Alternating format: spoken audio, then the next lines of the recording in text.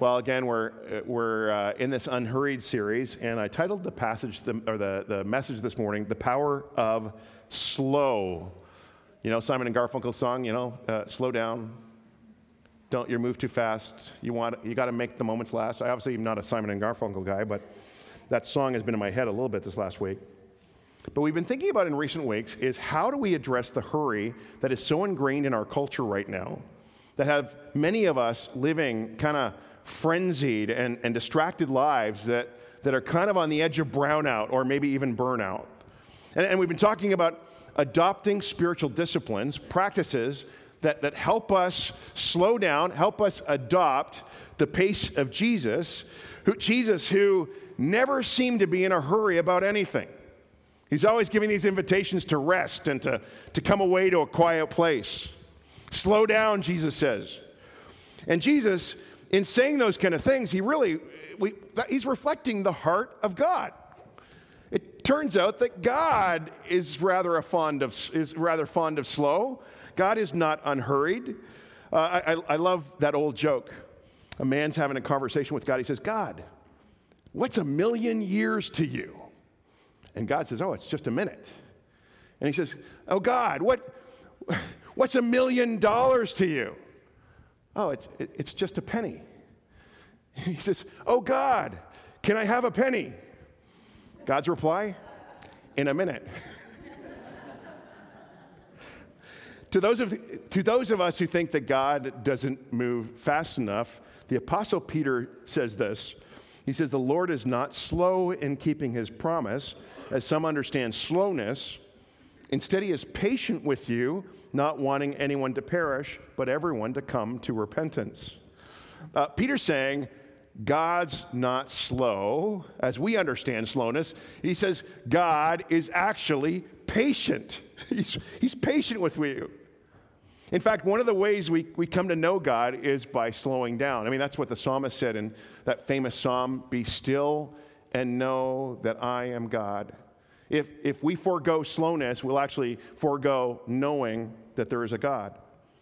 This was something that God told his people through the prophet Jeremiah. In Jeremiah 2, verse 25, he says these words. I like them in the Message version. "Slow down, take a deep breath. What's the hurry? Why wear yourself out? Just what are you after anyway? But you say, I can't help it. I'm addicted to alien gods. I can't quit." Wow, that last line, isn't that rather potent? I can't slow down. I'm addicted to speed. I'm addicted to this pace, right? I can't quit. You see, ruthlessly eliminating hurry from our lives it's not really Dallas Willard's idea, although he said it, he coined it. It's God's idea. It's straight from his heart for us. Slow down. I see what hurry, your pace is doing to you. It's robbing you blind. It's wearing you out. It's stealing your life right out from you, under you. Two things I can think of that hurry robs us of. Hurry, it steals our love. It's love. It's hard to love in a hurry. One of my most convicting quotes of Eugene Peterson is this: "Busy people rarely give themselves to the people they love." You've probably heard me say that before. Busy people rarely give themselves to the people they love. And that's kind of the first cost when we're in a hurry. It's in our interpersonal relationships. We don't have time for each other, or we end up treating people as its, not thous. We treat them as objects. There's something about hurry that chokes off love. I've shared before studies that show that people in a hurry are far less likely to help somebody they come across in need than people who have a slower pace. Right? Think the Good Samaritan story, the religious leaders who were able to hurry on by the guy who's bleeding, dying on the side of the road, right? Somehow whatever they had to get to was more important than the suffering of a fellow human being they meet along the way. The fact is, hurry will affect how we treat one another. It really will, for good or for bad. The other thing hurry seems to rob us of, as I've mentioned a few times in this series, is the capacity, our capacity to be present. To be present to one another, to be present to ourselves, to be present to the world around us, and most importantly, present to God. You know, presence is to be in the moment, to be in the moment with God. It's interesting, in the Gospel of Matthew, Jesus' final words to his disciples before he ascended into heaven was this: I will be with you always.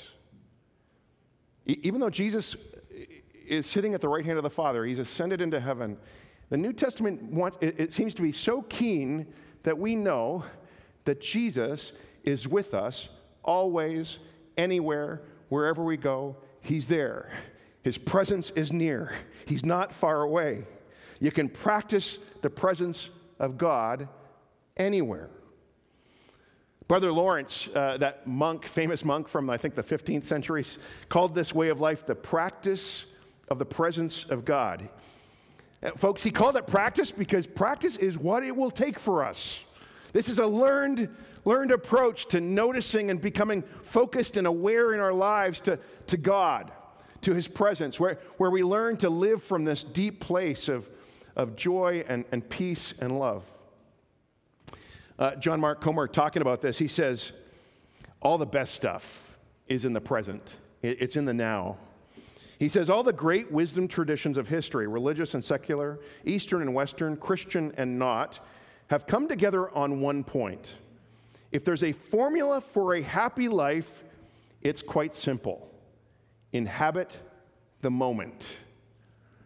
Each moment is full of goodness. What are we in such a hurry to rush off to the next one? There's so much to see, to enjoy, to gratefully receive, to celebrate, and to share. I was with Jessie Lim this week, Janine Lim's mom, and she was in hospital, and she's very sick, and you can be praying for her. But as we met together and prayed, and we were talking at the end about her favorite psalm, the 23rd Psalm, and one of the last lines. Do you remember what it says? It says, surely goodness and mercy will follow me all the days of my life. And I'm no Hebrew scholar, but Hebrew scholars tell us that English doesn't quite capture kind of the intensity of that line. Surely goodness and mercy will follow me. It's more like, surely goodness and mercy will chase after me. Like, it will pursue me all the days of my life. And I'm wondering, why does it need to pursue us? It's because I think we're going so fast. But I wonder if those words are true. How many days in my life do I miss the goodness and mercy that God is sending me because I'm outpacing it? I'm just not ready to receive it. I'm going too fast. And so it turns out that slowing down is essential if we're going to love well and if we're going to be present to ourselves and to one another and to God especially. So is there a practice or a spiritual discipline that can help us with this? Of course. Thank you for asking. The spiritual discipline of slowness. It's not been written about a lot historically. It's been more of a recent discipline, and I think it's because we live in a much faster day where it's a much more relevant discipline. People like John Ortberg and Richard Foster and Dallas Willard all talk about it. I like Ortberg's definition of it the best. He says the discipline of slowness is cultivating patience by deliberately choosing to place ourselves in positions where we simply have to wait. Now, some of you're thinking waiting is your least favorite thing in the world. You don't have the gift of waiting, right?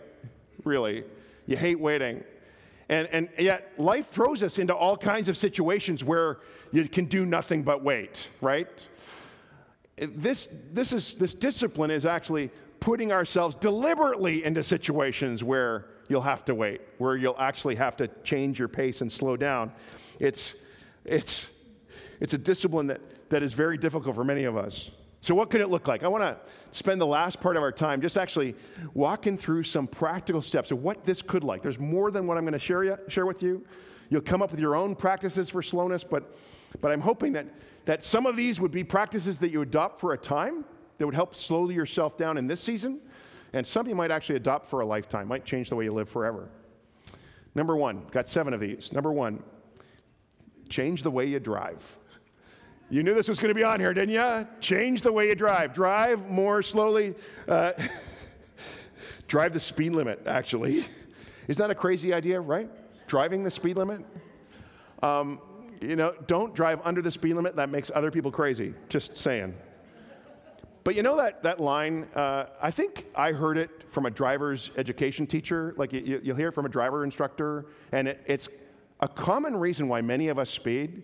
It's because someone along the line said, just go, you got to go with the flow of traffic, right? Actually, no, you don't. Actually, they've set a safe limit for a particular area, and going with the flow, if we go with the flow of traffic in our lives, that's a recipe for speed, right? A recipe for hurry. Actually, so I'm going to suggest going out of the flow of traffic, not under the speed, but like go the flow of what the limits are. Not, by the way, not meant to be guilty or cause you to feel shame when you're driving a little bit fast, but I wonder whether slowing down our speeding might actually be one of the more significant sort of low-hanging fruits we could take away from this. That it might be just an easy thing. And besides, now, after this message, every time you speed, you're going to be reminded of this, right? You're like, oh, I really should slow. Oh, God's with me. Oh, I hope this is a cue for you. Number 2 of the driving scheme here, get into the slow lane. Get into the slow lane from time to time. I remember when I first heard Dallas Willard teach this years ago, and up to that point in my life, I don't think I'd ever in my life intentionally chosen the slow lane, like ever. And suddenly, you're driving along on the freeway, and isn't it the most frustrating thing ever when people don't learn that the left lane is the passing lane? And where the left lane's no faster, they're just like driving in sync. Anybody frustrated by that? It's because you're probably driving too fast, like me. But so anytime so Dallas Willard, on his encouragement, I practice from time to time choosing the slow lane on purpose. And it is one of the hardest things I've ever had to do. Like, honestly, I know it doesn't sound like it should be, but it really is painful.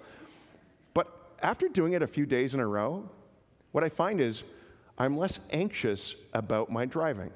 I'm less anxious when I drive. And there seems to be this kind of like greater sense of awareness. I'm able to look out the window and see things. And it's like I'm letting somebody else set the pace for me. And it actually has been really, really good. So that might be something. It gives us certainly more time to be prayerful and quiet, right? Third, John Mark Comer's suggestion, come to a full and complete stop at stop signs.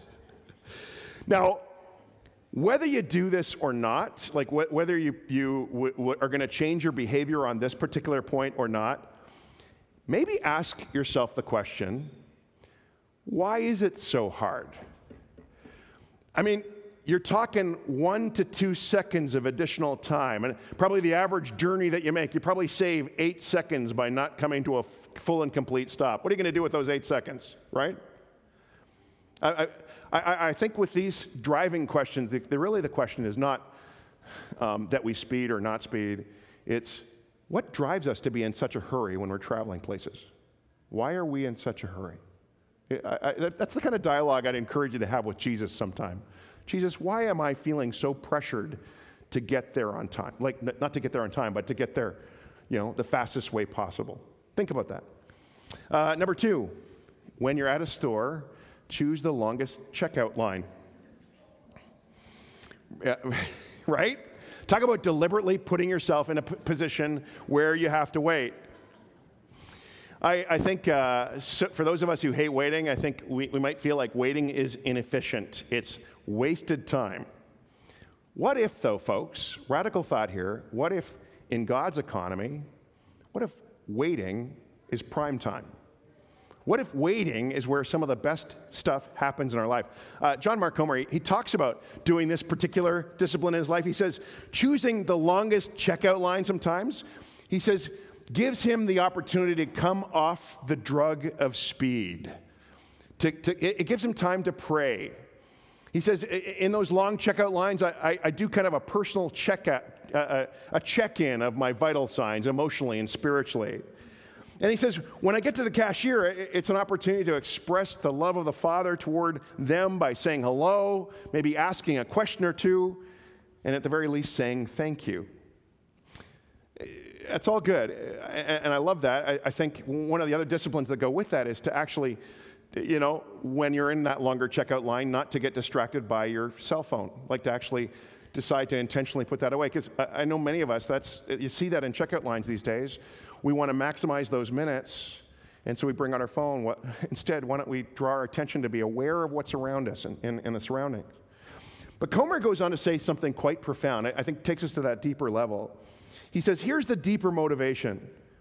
He says, it's wise to regularly deny ourselves from getting what we want, whether through a practice as intense as fasting or as minor as picking the longest checkout line.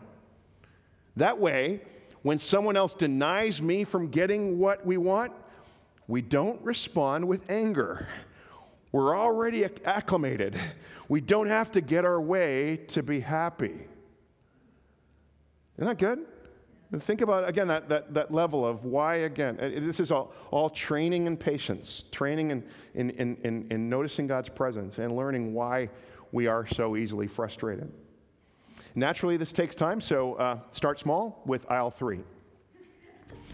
Number 3, practice margin. Margin, by the way, is just the white spaces, right? It's just having, instead of having all print, it's having gaps. It's being able to have some order to our lives, to not just rush from one thing to another thing.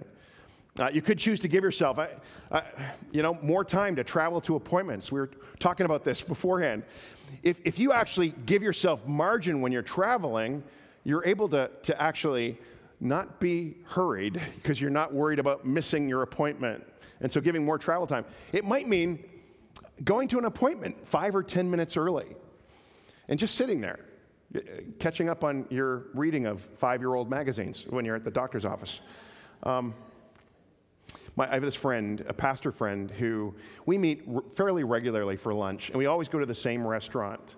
And you know what, folks? I have never once been able to get to the restaurant before he is. He's already there. Like, if I show up 5 minutes beforehand, he's already there. And he's sitting there. He's not looking at the menu, and he's not looking at his phone. He's just sitting there looking composed. And I wondered one time, I was thinking about it, I was thinking, why do I love getting together for lunch with this friend all the time, this pastor friend? And I realized for the 60 minutes that we have lunch together, he's all there. He's fully present. I think that gap, which is, I've never asked him about it, but that intentional coming early acts as a margin for him to just kind of be present with God, and thus he's present to me. He's cultivated that practice. And I think we could do some things like that, of slowing the pace of our day, not packing in as much as physically possible, but giving our minds and bodies and hearts some room to breathe. And I want to talk specifically, and the next point is insert pauses in your work, and it's very much in the same tack here. There's this idea that a slower pace in our lives, or at least a slower pace in our workplace, would mean less productivity. When in fact, a slower pace often means greater focus, and you actually do more and are more efficient with your work. That's all the research is pointing in that direction, that we live in a distracted day where people are not nearly as productive because we're torn in 1,000 different directions. And so thoughtful about how we actually slow down our work days. Some of you might know of Juliet Funt. She is the daughter of years ago, a show called Candid Camera. It was on in the 70s, I believe. And her dad was the host of that show. And the daughter has grown up. She's actually a comedian, but also she started an organization called White Space. And her whole mission, this mission of this company, is to help companies actually have more thoughtful white space, margins into their day. So let's I'll give you a taste of her thinking. Now, we are progressively more used to our seamlessly connected activities. But if we step back, we see that our time is no less than under attack. Meetings, email, and ever-present smartphones are gobbling it up, and consequently, the U.S. workforce is so fried, it belongs in the food court of a county fair.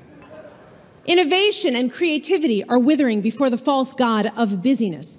At home, families are struggling to connect because grown-ups are multitasking during dinner, tied to the office by invisible ropes. And so kids, lonely, go off to find a warm screen of their own. And this is the troubling portrait of what we call the culture of insatiability, where nothing that we do is ever enough.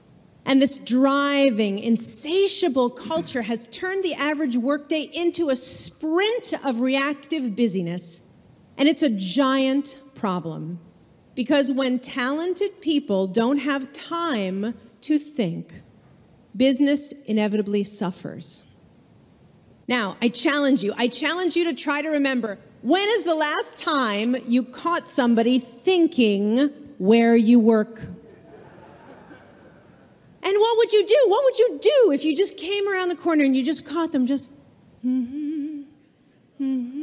Would you call a paramedic? Would you alert the media? We have no posture that is comfortable when relating to thoughtfulness, even though thoughtfulness is what changes everything.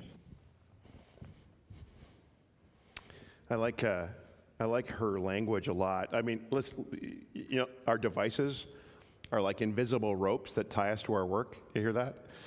This culture of insatiability where nothing we do is ever enough. And then she talked about that sprint every day, that sprint of reactive busyness.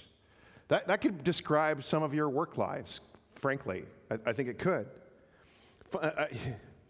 Fun's antidote to this, and it's really the antidote to this, is to actually insert pauses, to actually have time where we can think and ponder and pray.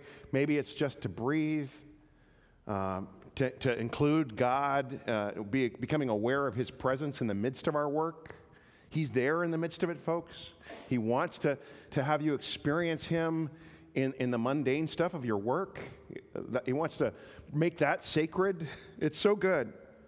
I've got a friend who, between clients, every day, he takes 30 seconds. He says, before I move into the next appointment, and he's got strings of, he probably sees 40 people a day.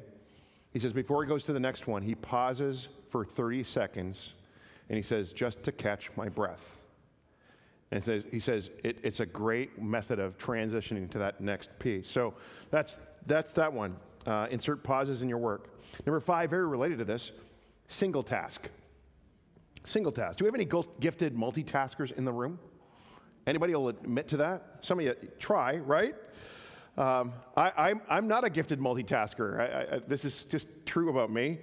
John Mark Comer, he talks about it. He says this. He says, I've come to realize the obvious, that multitasking is a myth, literally. Only God is omnipresent. I inhabit a body that can do only one thing at a time. Multitasking is just a sleight of hand for switching back and forth between a lot of different things so I can do them all poorly instead of doing one well. Confession time, can I just be open about something I tried, learned from my sons? My sons, we'd watch a movie together, and while we're watching the movie, they'd be playing a game on their phone while watching the movie. So me, who is easily enthralled by all things digital, I decided to follow in their footsteps, and I brought out my phone, and I decided to try this, playing a game while watching a movie. And my honest feedback, and I hate saying these things in front of my wife because these words will be used against me, but possibly, is that it diminished both experiences. The movie was bad, and the game was horrible, but I can think of films that I've gone to see where I've been fully present, and I come away and that film changed my life, right? We're not great multitaskers. We weren't meant to multitask. Bible scholar Walter Brueggemann puts it this way. He says, multitasking is the drive to be more than we are, to control more than we do, to extend our power and our effectiveness. He says this, and I think it's profound. He says, such practices yields a divided self with full attention given to nothing. I think that's quite an observation. So if we have any hope of living fully present to the moment, I think we're going to have to give up multitasking as a mode of operations. We can't be writing an email, listening to music, carrying on a conversation while we fold the laundry. We just won't be able to do it. If we want to be present to the moment, to God, to one another, to the world, and to our own soul, it's going to require of us focused attention. Number 6, give yourself limits with regards to technology. Folks, speaking of focused attention, that's the industry that is the most, the growth industry of our day. It's your attention. Social media wants your attention. All these apps want your attention. The stores want your attention. That's what they're drawing you into, right? I want to tell you this, that you will not be able to curate or cultivate an unhurried life on an unhurried pace if you do not address the role of technology in your life. You got to put it on the leash, right? For many of us, I have the sense, the picture that I had this morning was technology for many of us is like the tail wagging the dog, right? It's meant to be a help. It's meant to be assist us. And what happens is it ends up ruling our lives, right?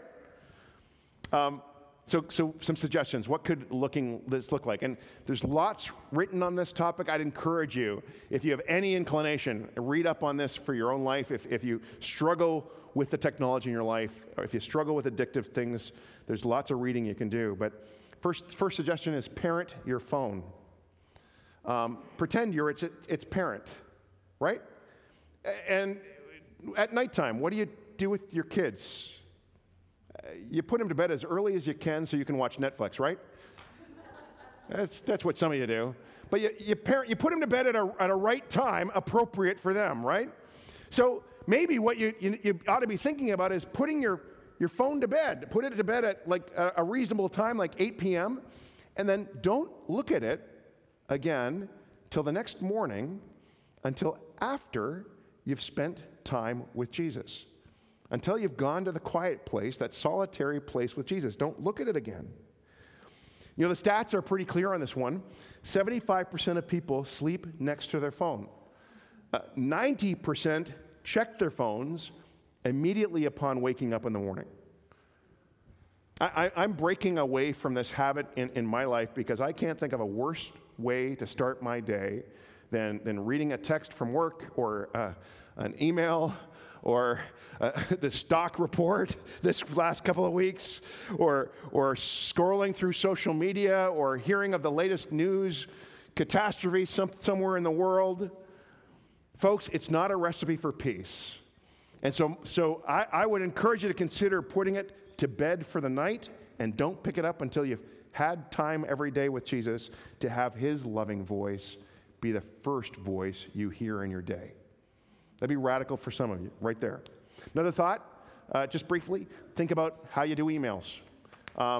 Emails are another, tail wagger. They've been that way for me, and best practices suggest that you're not just allowing emails to randomly come at you all day long. You choose specific times. That's just a quick suggestion. Third, unplug your TV. Average Canadian watches 35 hours a week of TV and film. Now the number is lower for millennials, but they make up for that time with social media. Millennials tend to be more addicted to entertainment, not less addicted to entertainment. And TV is the one addiction where binging is actually socially acceptable. People now are having Netflix days where they watch entire seasons of television shows in a day or in a weekend. Netflix reports that its average user watches an entire series in just 5 days, and millions of users watch them in just 1 day. And so recently, before Lent, when my wife said to me, "Do you want to go without TV and movies over Lent?" And I said, "Right on, let's do it." Because I've been doing all this reading, and it just, it sucks our life away. And I want to tell you, folks, I don't want to go back to the full-on life we were living before. It is so good. You have time for for conversation. You have time for friends. Some of the things that I didn't seem to have room for before, some of the spiritual disciplines we're talking about, getting rid of the television has just created all kinds of space for that. I think sometimes our leisure thing is an idol, and it keeps us from actually worshiping the one true God. And so think about, now, set limits. I'm not telling you what to do. You can still watch TV and follow Jesus, but whatever you do, set a limit on your entertainment intake. Don't let it be the standard 35 hours a week. Make sure it's less than that. 10 hours, 5 hours, 2 hours. You'll be okay. Okay, we could do a lot more on that one. Parents, if you want to know more, just take a look at a couple screens ahead, I think. There's a book called TechWise, The TechWise Family. This is by Andy Crouch, and Sophie's nodding her head. I think I lent it to you, and I have a copy. I would lend it to anybody who would want to borrow that, my one and only copy. But a great book in terms of considering how you do this as a family. Okay, final suggestion, and I'll be quick because lunch is coming. Talked about this a little bit last week, but you want to slow down, go outside. In my research on this particular topic, on every list I came across, exposure, time in creation was on every single list. Getting outside, enjoying God's creation is such a good thing. I love this about Jesus' teaching. He often taught outside and often pointed to things around him. I love his line in the Sermon on the Mount. He says, "Look at the birds of the air. They do not sow or reap or store away in barns, and yet your heavenly Father feeds them. Are you not much more valuable than they?" And I love his point that he makes about our value and that we're not to worry because of that, because the heavenly Father takes care of, if he takes care of the birds, how much more will he take care of you? I love that message. But listen to also just what he says. Look at the birds. Look at the birds. I don't know, maybe it's because I'm getting older, but I'm finding birds do something now as I look at them, something for my soul. Anyone agree? Like, anybody find that? I mean, what is it about birds? There's a little finch that's been flitting around outside our kitchen window, and I just have decided to pause every time I see it, and I watch it for as long as it will sit there. And it does wonders for me. My friend posted these pictures. He's a photographer in Ontario, and he said his line on his Facebook post was, "A little break from controversy this week." And he posted pictures of blue jays and cardinals and sparrows and the beauty of that. There's a famous sort of adage that goes something like this: stop and smell the roses, right? It's old, we kind of write it off, but I wonder if that's not something we should make popular again. Stop and smell the roses. Stop and pay attention to God's creation. And slowing down affords us that. So good. Just to wrap up, folks, if you want to follow someone, you can't go faster than the one who's leading. You can't do it. And so following Jesus cannot be done at a sprint. It's got to have a slower pace to it. And exploring that rhythm is exactly what the spiritual discipline of slowing down is all about. And I hope you join me in it. I think it's going to be good. We're going to just close in prayer, and then we're going to send you off to either home or to the AGM. Would you bow your heads with me? Let's pray. Lord Jesus, thank you for the invitation you put out to us to actually slow down and recover our lives. You know and you see, Lord, the kind of damage that hurry does, and we want to repent of that, and we want to actually renounce it.